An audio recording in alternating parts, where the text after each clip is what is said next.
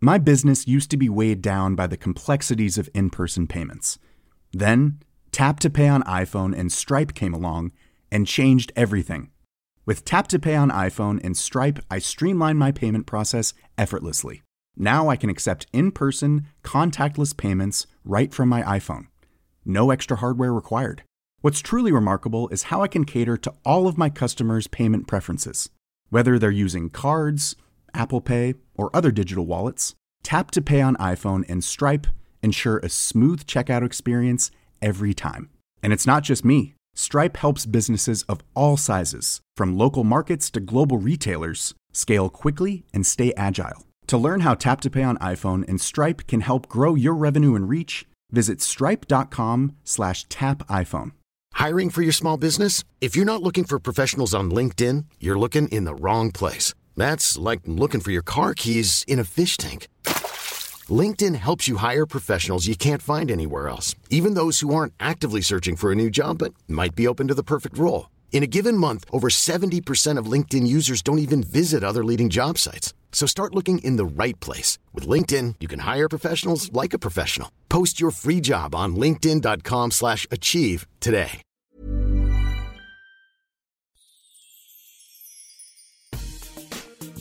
Denne episode er sponsoreret af Copenhagen Venture Exchange. Hvis du gerne vil have muligheden for at kunne præsentere dit startup for et hav af profilerede investorer, eller omvendt gerne vil have muligheden for at blive investor eller bestyrelsesmedlem i en vækstvirksomhed, så gå ind på cvx.eu og læs mere om deres online platform.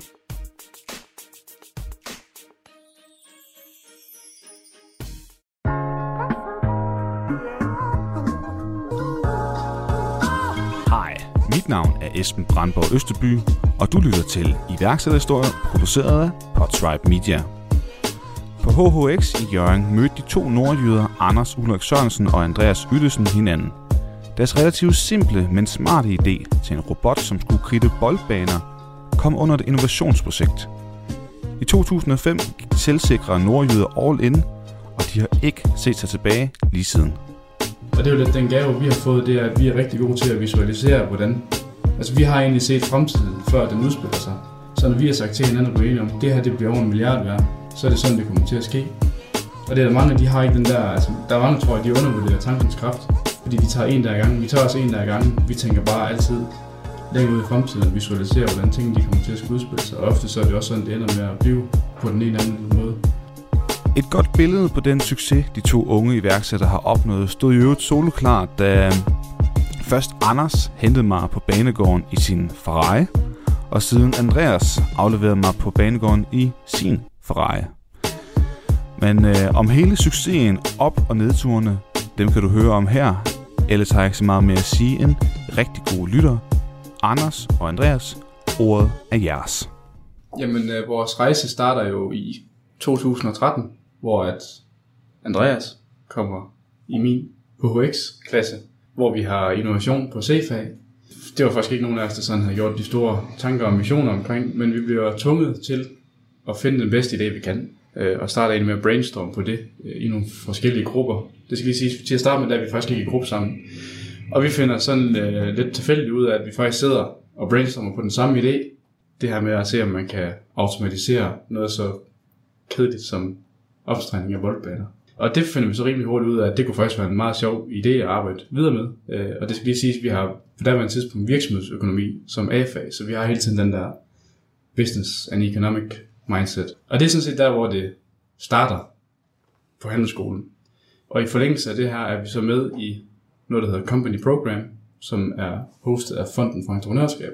Og det er faktisk i det forløb her, hvor vi virkelig får blod på tanden, fordi at vi kan se igennem processen, at produktet, eller på daværende tidspunkt ikke et produkt, men idéet og konceptet bliver hele tiden valideret af prominente erhvervsfolk. Ja, det var faktisk kun ideen, der blev anerkendt som værende en god idé. Alt andet arbejde lavede i de første messer, det var pivringen, og det fik vi med meget kritik for. Vi har slet ikke gjort noget ud af det. Altså vores stand, og vi gad egentlig ikke rigtigt til at starte med, tror jeg godt, man kunne sige. Og så var det bare, dengang vi kunne mærke entusiasme omkring produktet, så fik vi bare vilje til at ville arbejde videre med det, og blev så dygtige i det der program, som man kunne blive. Og det har vi været med i fra helt lille regional på vores handelsskole i Hjørring sammen med de andre klasser.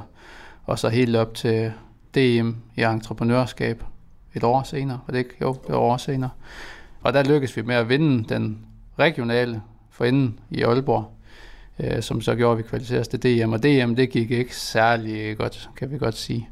Vi var lidt uenige i resultatet i forhold til nogle af de andre, der var med, men det gik ikke så godt. Vi fik jo rigtig meget ros for vores scenepræsentation, og vi synes faktisk, det var det, vi er allerbedst til derovre. Det er altid det, vi synes, vi har været gode til, det er at stå på en scene og fortælle om virksomheden. Men det mente dommeren ikke, så det var faktisk dem, vi faldt igennem på, selvom vi selv synes, det lyder lidt frækt. Vi så også nogle af de andre, og vi kunne ikke helt se den samme kvalitet i deres, men det var det, vi blev dømt ned på, og det var det, der gjorde, at vi ikke vandt over. Vi kom faktisk slet ikke på podiet. Jeg kan ikke huske, hvornår vi blev nummer sådan et eller andet helt åndssvagt. Så, men dengang, der var vi jo så også, du skulle være minimum 3 i company program, for at kunne stille op i det. Så der er vi en med, der egentlig ikke var en del af virksomheden. Så det var ikke en, der ville det på samme måde, som andre som mig vi ville. Så det har nok også betydet noget, tror jeg, også for det der med at skinne igennem. Så i dag er det bare andre som mig, og en række andre investorer selvfølgelig. Hvad sker der så? Hvad sker der så? Jamen så, vi gør jo studiet færdigt i juli 14, og så lægger vi det faktisk lidt på hylden. Den tid for os begge, tror jeg, sådan lidt sort. Den skal ikke så helt igennem, men vi går over til sitter for, vi har nogle forskellige efterstudiejobs for at tjene nogle penge op, og kommer sådan lidt omvej til at snakke om det igen, og blive enige om, at hvis det skal have et skud, så skal det jo være nu, hvis vi skal gå all in. Og det mener jeg, at vi gør omkring januar 15. Der blev vi sådan enige om, at nu skal det sgu være. Jeg tror, det var sådan lidt den der holdning med, nu er skolen færdig, nu gider vi bare overhovedet ikke have noget med studie og arbejde at gøre med, og nu skal vi ud og have et eller andet, hvor vi skal bruge hovedet lidt mindre. Det var nok det, der var vigtigt ved det. Og det var også derfor, helt tilbage, bare lige for at springe lidt tilbage igen, dengang jeg kom ind i Anders' klasse dengang, der havde jeg været ude af handelsskolen i et år, fordi jeg ikke gad at sidde på skolebænken mere. Jeg er ikke så god til at sidde stille, og synes hurtigt, at sådan noget ensartet arbejde, det kan jeg slet ikke holde ud. Så derfor stoppede jeg faktisk for at uddanne mig til halvmekaniker, og så blev jeg træt af det, og blev så fornuftig at skulle tilbage og starte på handelsskolen igen. Så jeg tror bare, at vi trænger til at komme ud og få rense hovedet efter handelsskolen, og måske have fået nok af hinanden også, det ved jeg ikke. Men vi trænger til en pause til at komme ud og lave noget andet. Og så fandt vi heldigvis ud af, at det var det her, vi skulle prøve, og så gik vi stille og roligt i gang med alt det hårde arbejde. Det allerførste, vi gjorde, det var faktisk, at vi tog patent på en del af opfindelsen. Sådan, du kan tage noget, der hedder startpatent, som helt unge iværksætter, hvor du dækker af en midlertidig periode, til du går videre med nogle andre patenter. Og det var faktisk det allerførste, vi gjorde, og det gjorde vi, mens vi gik på skolen. Og der var vi hjemme, og for mit vedkommende var jeg i hvert fald hjemme og støvle penge op hjemme med mine søde og rare forældre, der gerne vil være med til at investere lidt i opstarten. Og andre så ud og finde nogle penge også til at putte i patenter, som ligesom var det første skridt. Men det koster meget sådan noget, ikke? Jo, det koster vi. I dag tør jeg ikke tænke på, hvor meget det har kostet, hvor vi står i dag. Det har kostet mange penge. Det har måske kostet 1 million i patentomkostninger til forskellige patenter og sager. Og men dengang, hvor meget var det? Det var det ikke 12.500, det allerførst? Synes jeg kan huske sådan et eller andet tal. 12.500, og så kunne man så konvertere det efterfølgende. Ja, og det gjorde vi så også. Det gjorde vi også for vores egne midler, og det var cirka 50.000. Så dengang der var det jo rigtig mange penge, fordi det er jo en stor andel af ens opsparing, man smider i det.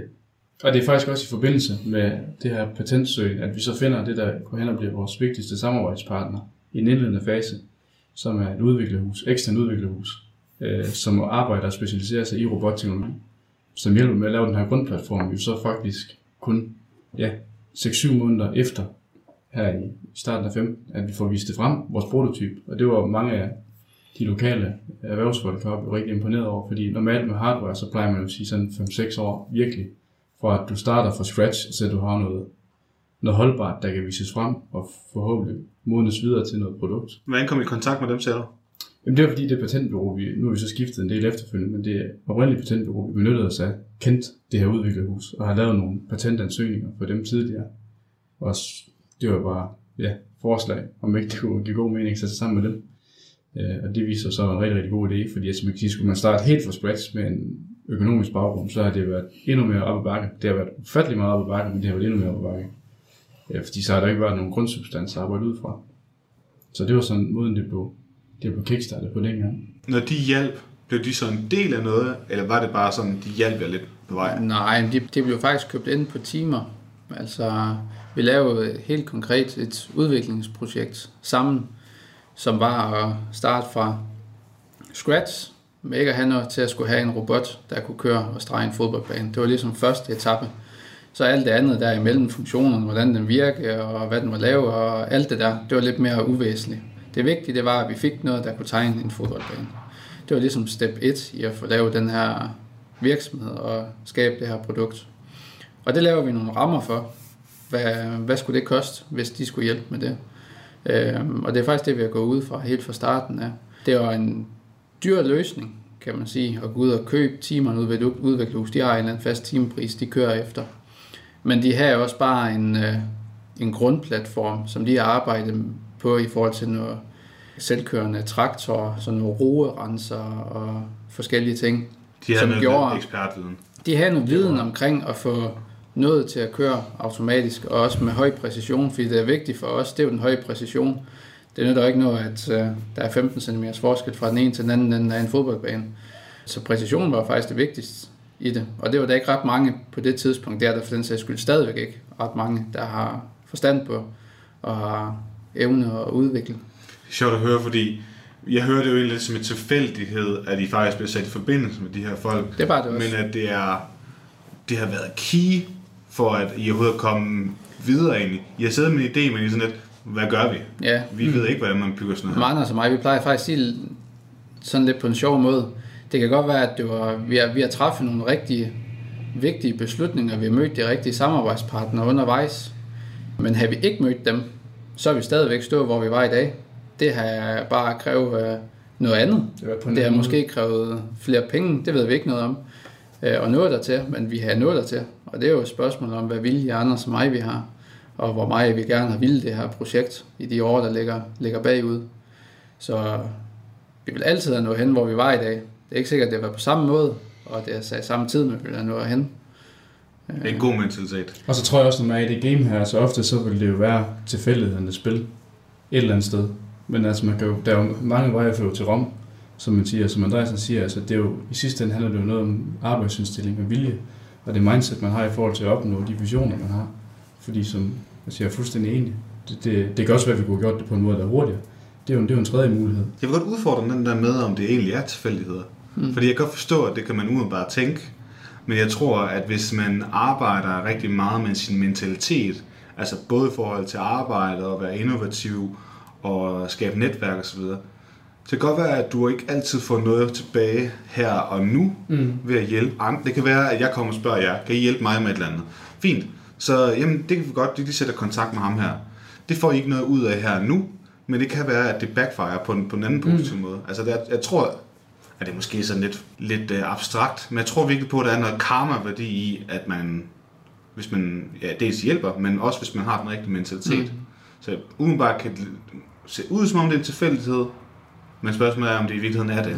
Jamen altså, vi hører faktisk, det er lidt sjovt, vi hører tit den der, når man bliver mødt af folk, man snakkede med for mange år siden, og tilbage, da vi snakkede med handelsskolen, vi gik i klasse med, du bliver altid mødt med den der, jeg har fandme også været heldig undervejs, fordi I nåede der til, hvor jeg har været.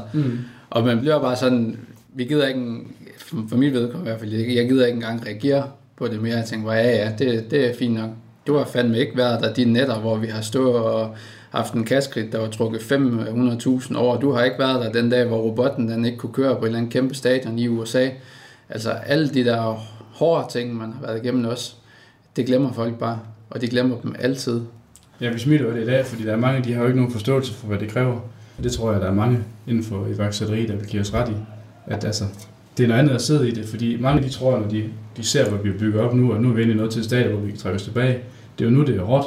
Altså, det er jo endnu, det er sjovt, man sagde jo for 3 år siden, nu kan det kun gå fremad, og det går jo også fremad. Men det er jo noget at gøre med, i takt med, at ambitionsniveauet det bliver vildere, og du flytter dig mere og mere og mere, så skal du også arbejde hårdere for det.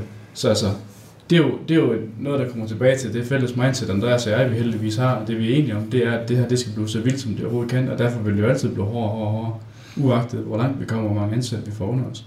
Du siger noget meget klogt her, fordi at Brian Christensen fra Too Good To Go nævnte lidt det samme. De havde så meget fart på, og følte hele tiden, at der var ildebrande, der skulle slukkes. Altså sådan bogstaveligt talt. Hvor det kogede over med brugere efter den første gang, de var i Løvens Hule. De var faktisk både i Danmark og i Tyskland. Og efter der var en PR-artikel i Norge, og der var så mange ting. Og det sjove er bare, at i dag er der stadig sindssygt mange ildebrande, der skal slukkes. Det er bare nogle andre ting. Det er på et andet niveau. Det er et helt andet niveau. Så handler det om at hyre de rigtige mennesker, eller at skalere og så videre. Dengang handler det bare om at få bygget noget, ikke? Og få brugere. Men det er fuldstændig det samme. Det ændrer sig bare. Det ændrer sig bare. Og vi sidder med en virkelig professionel bestyrelse i dag, hvor vi også har dialog, fordi med den erfaring af de virksomheder, de har bygget op, hvor de har haft flere 10.000 vis af mand under sig, der siger de også bare, at det skal nok blive bedre, når I får flere folk under jer. Og det er vi jo dybt uenige i, fordi hvis ambitionsniveauet det følger i takt med, at du ansætter flere og flere, så vil det jo forblive det samme. Og det er jo der, hvor vi er. Og det er jo lidt den gave, vi har fået, det er, at vi er rigtig gode til at visualisere, hvordan... Altså vi har egentlig set fremtiden, før den udspiller sig. Så når vi har sagt til hinanden og blevet enige om, det her det bliver over 1 milliard værd, så er det sådan, det kommer til at ske. Og det er der mange, de har ikke den der... Altså, der er mange, tror jeg, de undervurderer tankens kraft. Fordi de tager en der i gangen. Vi tager også en der i gangen. Vi tænker bare altid længere ud i fremtiden og visualiserer, hvordan tingene de kommer til at skulle udspille sig. Og ofte så er det også sådan, det ender med at blive på den ene eller anden måde. Ligesom med, da vi var med i Company Program. Company Program fra Fonden for Entreprenørskab. Ja. Jeg selv deltaget i det også. Fint program at være med i, når man er sådan en rookie virksomhed, som ikke rigtig ved, hvad det går ud på. Du lærer det med at pitche. Det er et mega fint program, fordi du får ligesom lov til at prøve at lege selvstændig og iværksætter, uden at det har nogle konsekvenser i princippet. Og så kan du finde ud af, om det er noget for en selv, og forhåbentlig så udklikker det jo nogle iværksættere, som det ellers ikke ville være kommet efterfølgende. Det er bare lidt ærgerligt, synes jeg, at der ikke er nogen af dem, der har været med i programmet, der bliver fanget lidt efterfølgende, og der bliver fulgt op på, om de rent faktisk gør noget ved det. Altså jeg tror, at succesraten i dem, der har været med i programmet, som er iværksættere i dag, den er meget lille. Den er meget, meget lille i forhold til, hvor mange der er med og kommer igennem programmet. Man kan gå ind på, de har sådan på deres, men det er så ikke på Company Program, hvis jeg tager helt fejl, det er mere på deres mikrolegat. Ja. Der kan man se, hvem der har fået det, og der snakker vi altså også to good to go. Ja. Og, der er mange, der falder fra i processen. Ja, på Company Program-delen. Ja, jeg ved ikke hvorfor. Men det kan for eksempel være sådan noget, som vi sad og snakkede om, at I var et tremands team, og hvem skal føre det her videre? For den snak, jeg kan huske, at det sad vi heller ikke at snakke om. Vi havde sådan en vanvittig idé, som ikke gik særlig godt. Men jeg følte egentlig, at jeg var den eneste, der egentlig gad det. Hvis jeg skal være helt ærlig. Ja. Men jeg tror måske også et eller andet sted, så validerer at komme i program jo bare netop, hvor hårdt det er at være entreprenør og iværksætter, fordi det kan også være, at mange de får en indsigt i det, de ikke regner med i forlængelse af forløbet, de deltager i, og så opdager de, det ikke er noget for dem jo. Og jeg tror, der er mange, de kan ikke se sig selv i det, men det der er fantastisk. For programmet, det er jo det ene sted, hvor du har mulighed for at gå fra skolebænk til praksis og tilbage igen, uden der er nogen reel risiko. Præcis. Så på den måde det er jo super. Og for os, der var det fedeste, at vi brugte hele vores sidste skoleår som kontor i stedet for. Det var meget federe end at gå i skole. Vi fik jo lov til at lave det der på tværs af alle fag nærmest, fordi vi gjorde det så godt. Så det var sgu fint. Vi er utrolig meget goodwill på 3.G i hvert fald. Ja, jeg tror, der var en samtidshistorielærer, som måske var lidt sur på os, når vi kom for sent til hans timer. Ja. Men det afspejler sig i hvert fald i årskarakteren, kan jeg huske, på eksamensbeviser. Men det er jo et aktivt valg. Ja. Det er klart. Lad os prøve at komme tilbage til sådan, hvad der sker i historien. I deltager det her program, og I får det her patentbureau, så der er i forbindelse med den her produktionsvirksomhed, som hjælper jer med at bygge det her på et halvt år. Vi snakker om, at der er erhvervsmænd, som synes, at det er rigtig interessant, fordi det er gået rigtig hurtigt med et hardwareprodukt. Hvad så? Jamen altså, i forlængelse af det, der er det også været nu, at vi får den første investor med. Lidt kvad det, Andreas var inde på, at vi fik jo lagt et budget, som egentlig skal afspejle, hvordan kommer vi fra ingenting til den her prototype.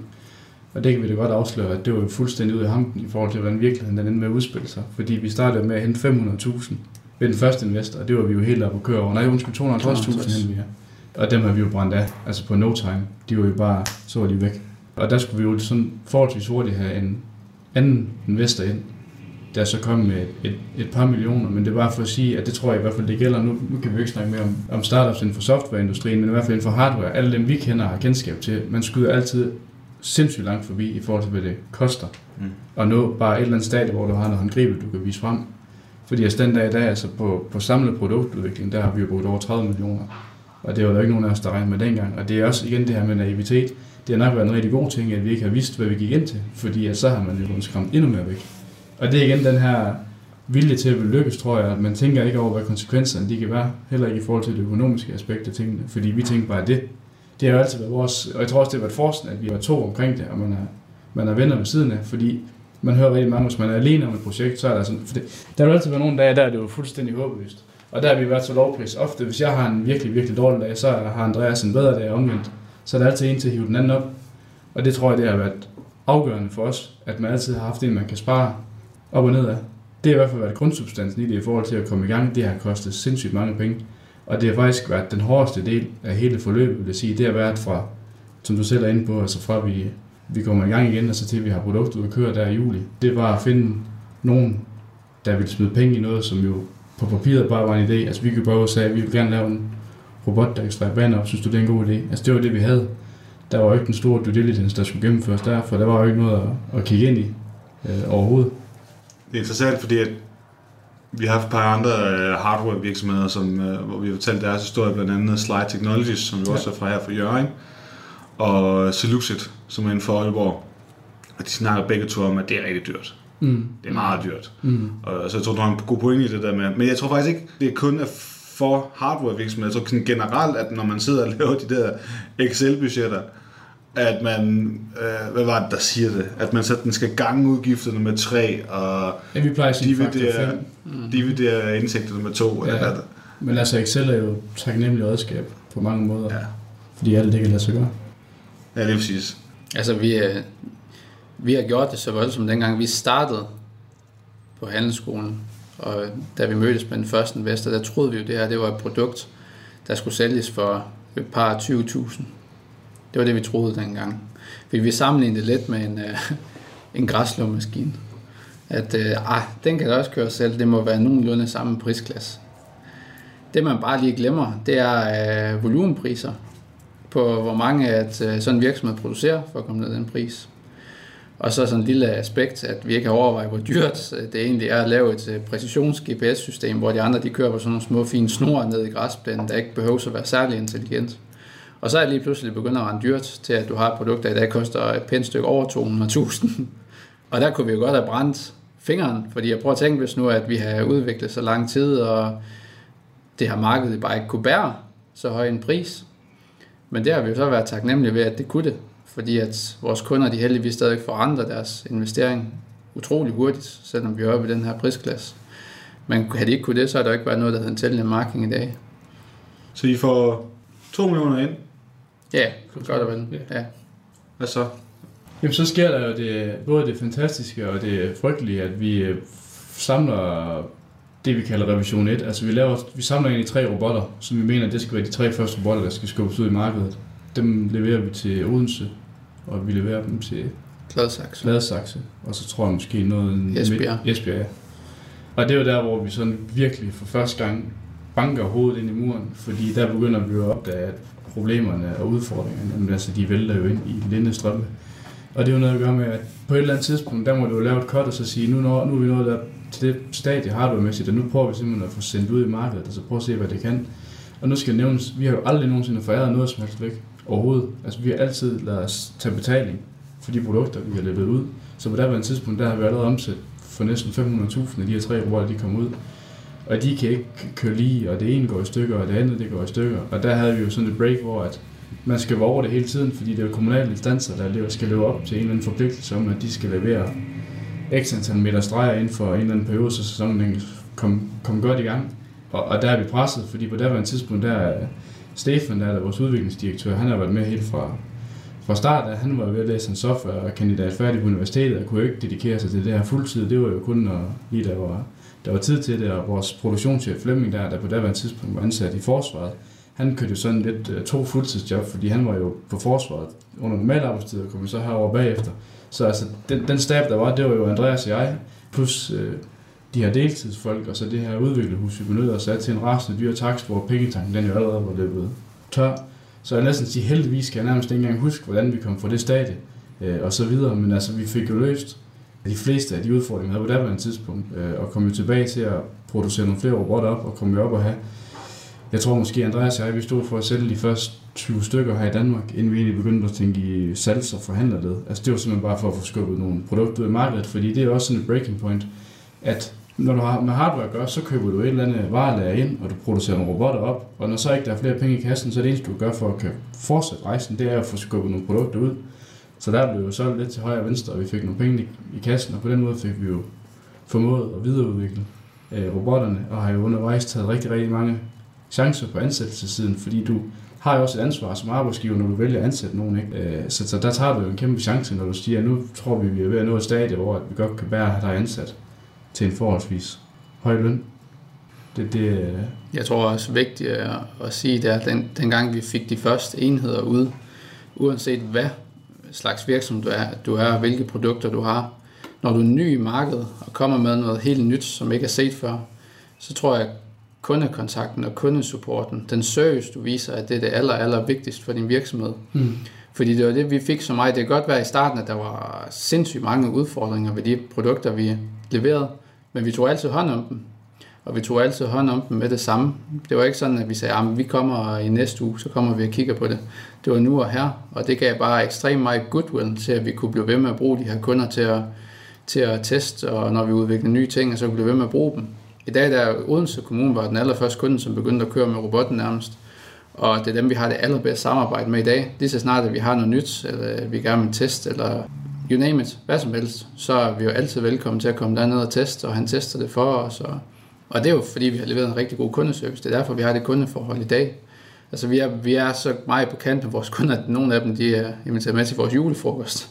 Så vi går rigtig, rigtig meget op i kundekontakten og have et tæt forhold til dem. Og det tror jeg også, mange af vores kunder, selvfølgelig ikke alle, men de første kunder, det vil de også sige den dag i dag. Altså vi har jo aldrig været længere væk fra kunderne, end tiden det tager at køre fra Hjørring og dernede.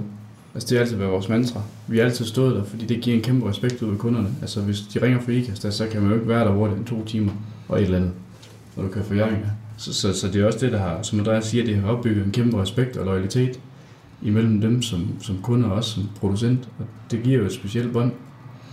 Det er jo ikke nyt, at man selvfølgelig skal have en god kundeservice. Nej. Men man kan sige, når det er et produkt, som du siger, er nyt, eller hvis det er... Det koster mere end en mobiltelefon, ikke? Så er det vigtigt med den her relation. Som du selv siger, I har en god relation til Odense. Fordi at... jeg har jo været sælger i mange år, og vi snakkede lidt om det inden vi gik i gang også, at salgscyklusen, sådan nogle ting her, det tager bare lidt længere tid end... Det er ikke som at pistolsælge på gaden eller i telefon. Man skal bygge en relation op og forklare, hvad er det egentlig det her, det kan. Vise den, hvad det kan. Og så får man forhåbentlig en aftale på den tidspunkt.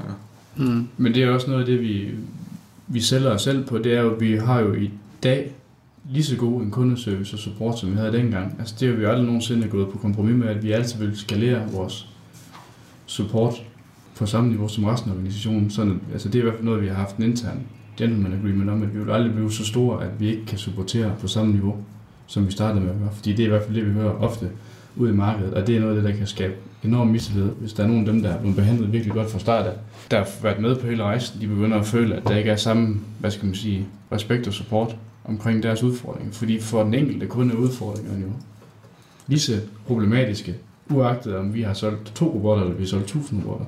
Jeg synes, det er godt, at I er opmærksom på det, fordi når det er sådan, at man skalerer en virksomhed, så kan det være noget, man kan se, at pengene kommer ind, men hvis servicen ligesom også falder samtidig med. Det kan være farligt i hvert fald. Og det er meget specielt, det vi gør, fordi vi især i Danmark sælger til kommunale instanser, og der er jo sådan en lille tæt knyttet erfagruppe. Så hvis du leverer et fantastisk produkt og en fantastisk service, så får alle det at vide, men det gør de jo også, hvis at du negligerer supporten. Så altså, det er jo en evig balancegang. Især når ikke man er flere hænder og fødder og hjerner, end vi har været. Og det er det, altså jeg føler i hvert fald, at vi har altid været milevis foran i forhold til vores ambitionsniveau og arbejdsindsats i forhold til den stab, vi har været. Og den synes jeg egentlig, det ved jeg hvad du tænker, men den er i hvert fald blevet skaleret op, altså sådan lineært. Fordi altså, vi føler os jo mindst lige så presset nu, som dengang vi gik ud af handelsskolen. Og det er det, vi snakker om indledningsvis. Det er jo fordi, du flytter hele tiden barn for, hvad du vil nå. Det er bare på en anden måde og på et andet niveau. Præcis. Hvor kom vi til i historien? Det var, at I får de her kunder på, og der var nogle udfordringer med de første.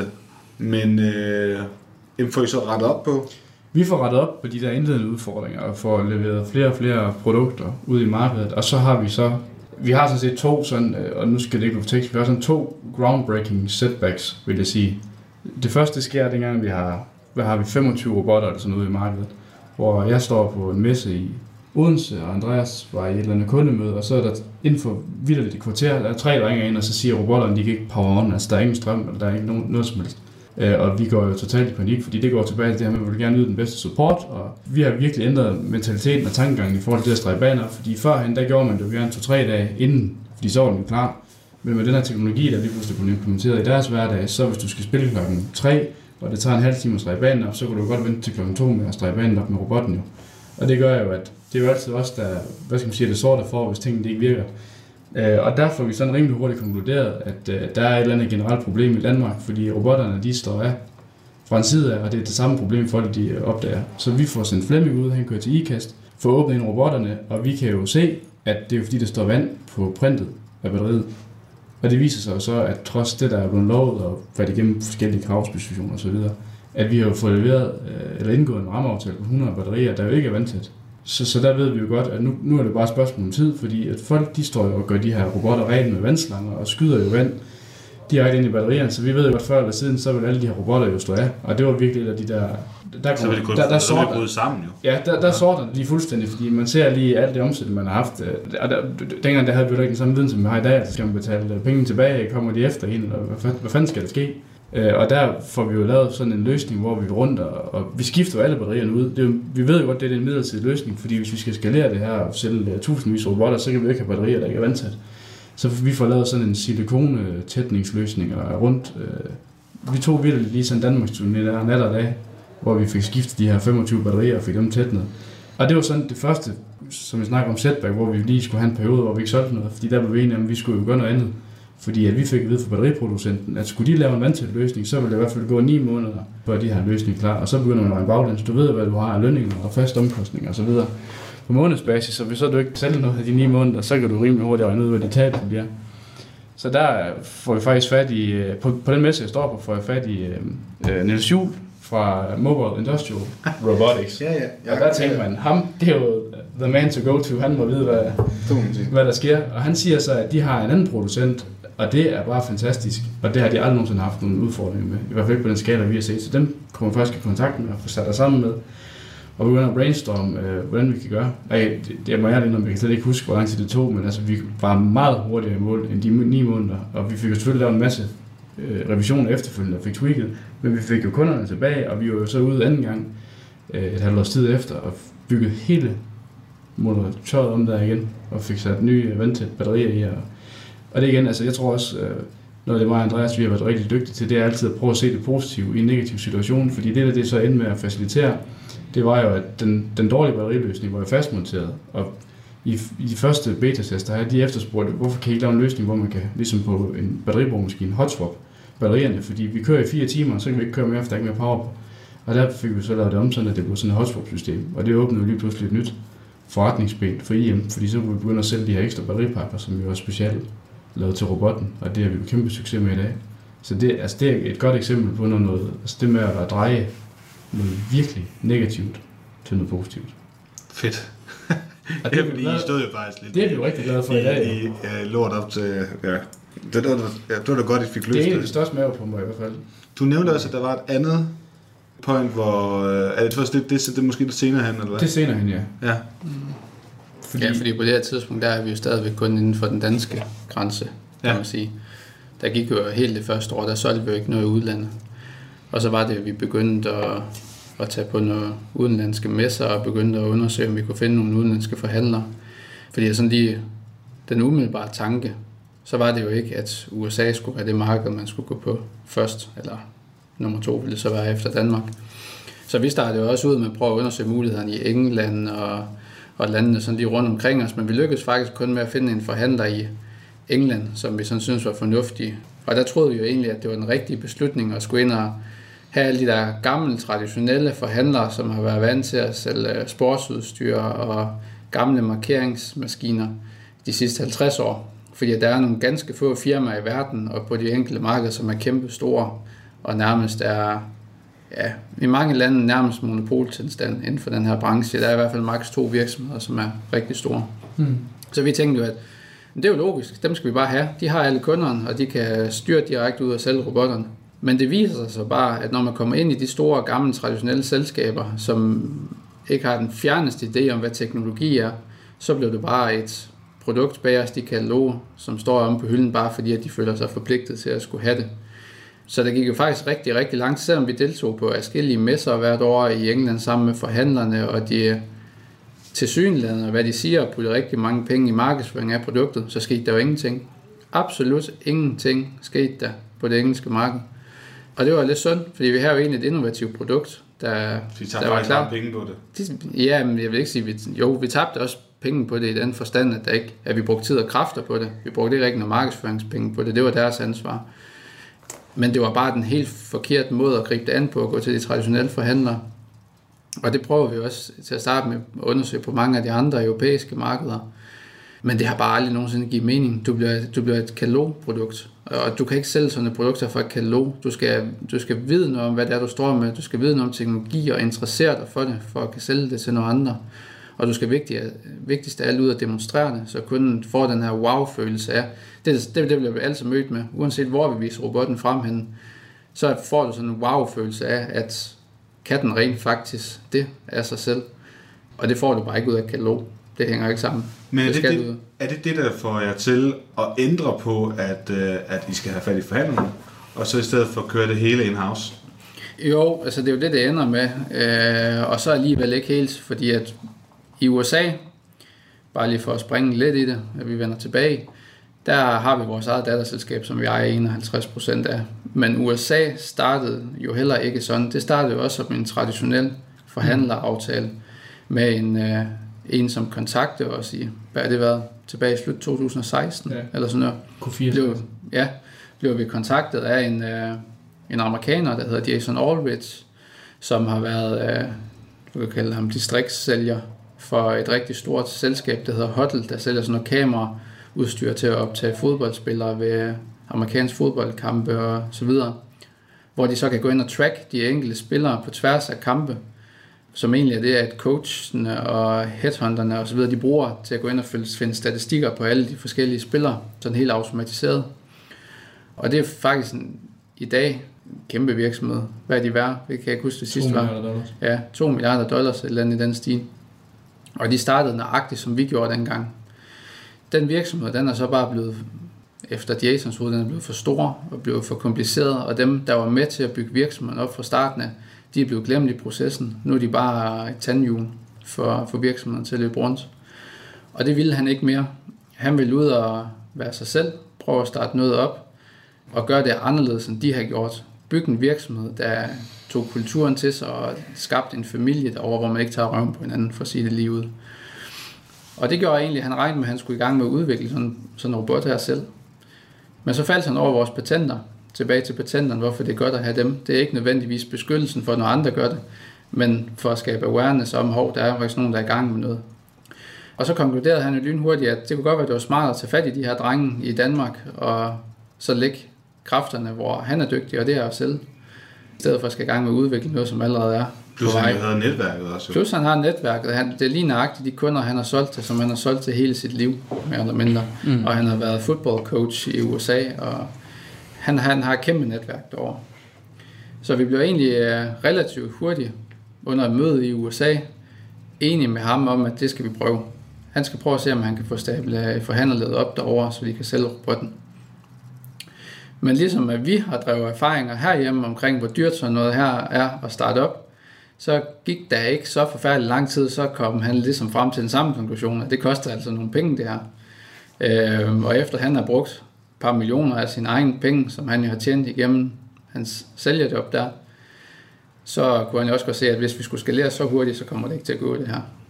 Og så var det egentlig, vi blev enige om, at for at der var rimelighed for alle parter, hvis vi skulle hjælpe med at finansiere ham, så købte vi halvdelen eller 51% af selskabet, så vi har kontrol med derovre af hans selskab. Eller det vil sige, hans, kan man sige, investering i det, de penge han har brugt, og de timer han har brugt, det blev egentlig det, han skød ind i et nyt selskab. Så vi stiftede et nyt selskab sammen, i stedet for at overtage noget, som vi egentlig ikke rigtig pengemæssigt i USA, så kan det godt være lidt specielt, fordi at derovre, der kan du for eksempel ikke gå ned og få et lån til at starte en virksomhed op, men du kan godt købe nogle kreditkort og så trække dem op til max alle sammen.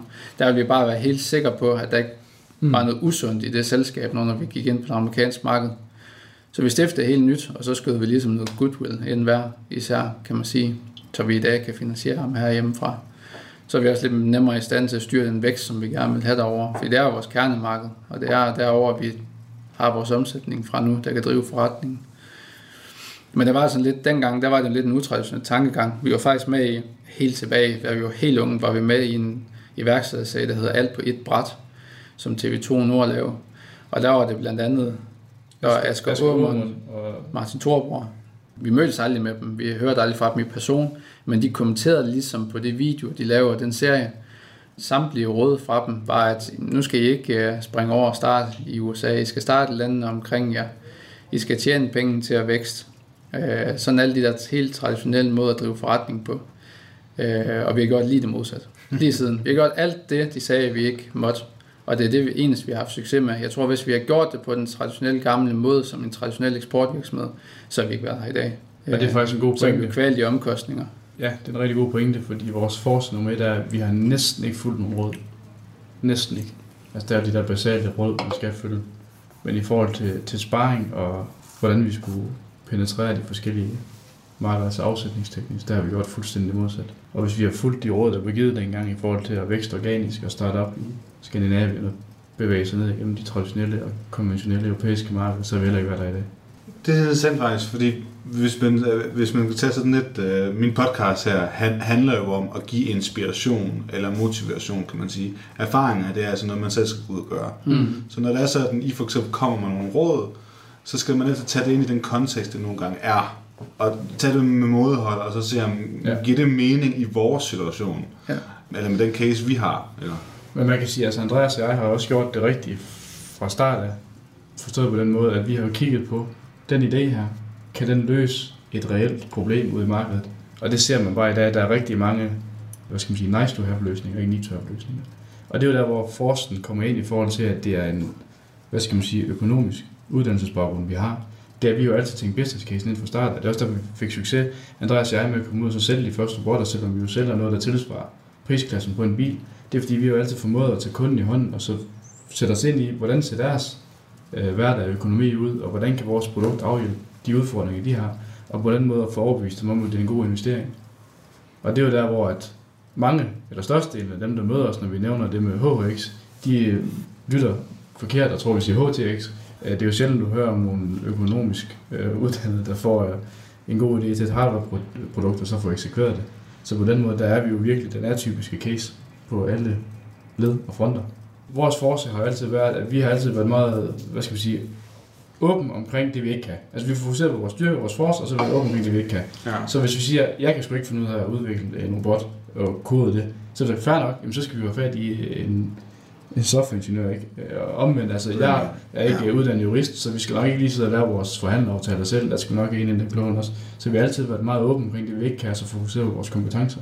Og det er bare det, der er mening med det. Altså det er jo, du kan sgu ikke læse til bankmand, og så finde ud af at kode en robot, hvis ikke du er ydmyg nok til at være ærlig omkring det, du ikke kan. Der er i hvert fald ikke så mange, som går fra gymnasiet. Nej, i sidste ende og det er jo det, fordi vi har jo ikke nogen form for anden uddannelsesmæssig baggrund end HHX. Altså vi har jo ikke taget nogen universitetsgrad eller nogen ting, eller suppleret op med noget som helst. Altså alt det vi kan, udover det en grundviden, vi har erhvervet os på HHX, det er jo autodidakt, om du vil. Det kan jeg godt lide. Jeg er også autodidakt podcaster. Jamen, og det er sådan skal det være. Sådan skal det være. Det er så fint. Det var altså første del af iværksætterhistorien om Intelligent Marketing, fortalt af Anders Ulrik Sørensen og Andreas Yttesen. Jeg håber, du nød det. Og hvis du gjorde, så kan du gøre dagens gode anmeldergerning og give os 5 stjerner, der hvor du lytter til podcast. I næste uge skal du høre anden del af iværksætterhistorien om Intelligent Marketing. Og her kan du blandt andet høre om nogle af de bump, der har været på vejen. Altså Stefan, han var søforklaret over for 10, og jeg var søforklaret over for 10, og det var jo et problem, fordi de skulle spille på den dagen efter, den Division 1-kamp. Og det er jo ikke, altså, det er jo sådan en vådbaseret maling på, at der er jo luftfugtigheden er jo 99%, og det er knastørt, så du kan jo ikke, hvis du vil fjerne streger, worst case scenario, så skulle du ud med grøn maling. Og det er jo lidt, det var noget andet, hvis vi lavede en lige streg, så kunne du bare køre over den. Men her skulle du male grønt zigzag. Og det var virkelig, det var en katastrofe. Jeg tror faktisk måske Andreas, det var den første, jeg ringte til. Fordi altså, det var det største breaking point. Der var vi alligevel ved at have noget en vis størrelse, ikke? Vi havde måske kapitalbinding for 10 millioner i varelager og så videre, og vi havde professionelle bestyrelse. På der var en tidspunkt, hvor der 3 der investerede rimelig mange millioner i os. Og der var jo bare et generelt pres fra baglandet. Og jeg kan bare huske, at vi kom hjem på hotellet der med Stefan i Memphis, og vi sad bare og glodede på hinanden en halv time, for vi var bare sådan lidt, hvad helvede skal der ske? Glæd jer. Ellers har jeg ikke så meget mere at sige end, kan du have en rigtig god entreprenant dag, til vi høres ved. Hej.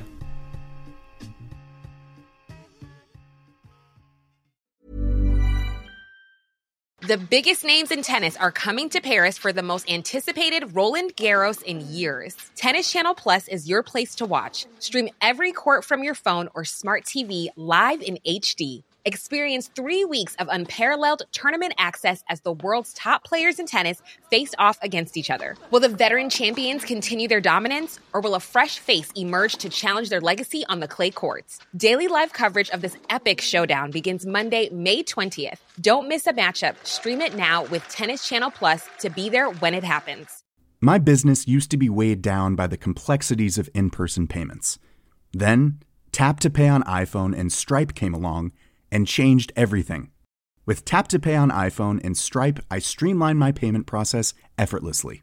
Now I can accept in-person, contactless payments right from my iPhone. No extra hardware required. What's truly remarkable is how I can cater to all of my customers' payment preferences. Whether they're using cards, Apple Pay, or other digital wallets, Tap to Pay on iPhone and Stripe ensure a smooth checkout experience every time. And it's not just me. Stripe helps businesses of all sizes, from local markets to global retailers, scale quickly and stay agile. To learn how Tap to Pay on iPhone and Stripe can help grow your revenue and reach, visit stripe.com/tapiphone.